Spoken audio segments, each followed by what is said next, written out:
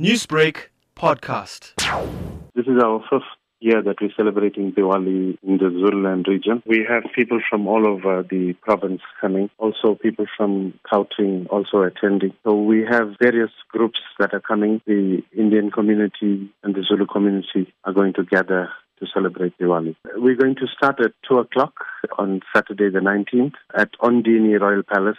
This is in Ulundi. This particular palace is celebrating 140 years since the burning of the palace during the British-Anglo War. So it's very historic that Diwali is taking place at this particular palace. You mentioned that different groups will be celebrating with the king this year. How does this promote social cohesion amongst those groups? Well, I must say that when it comes to social cohesion, this event highlights social cohesion at its highest because it's practically demonstrated. And we see that His Majesty interact with the Indian community and the Zulu community on this day. And we have cultural items which is performed by both the Zulus and the Hindu community. And this really gives everyone a freedom of understanding each one's culture and to make each one understand that we belong to South Africa as South Africans, and we basically need to build a nation together.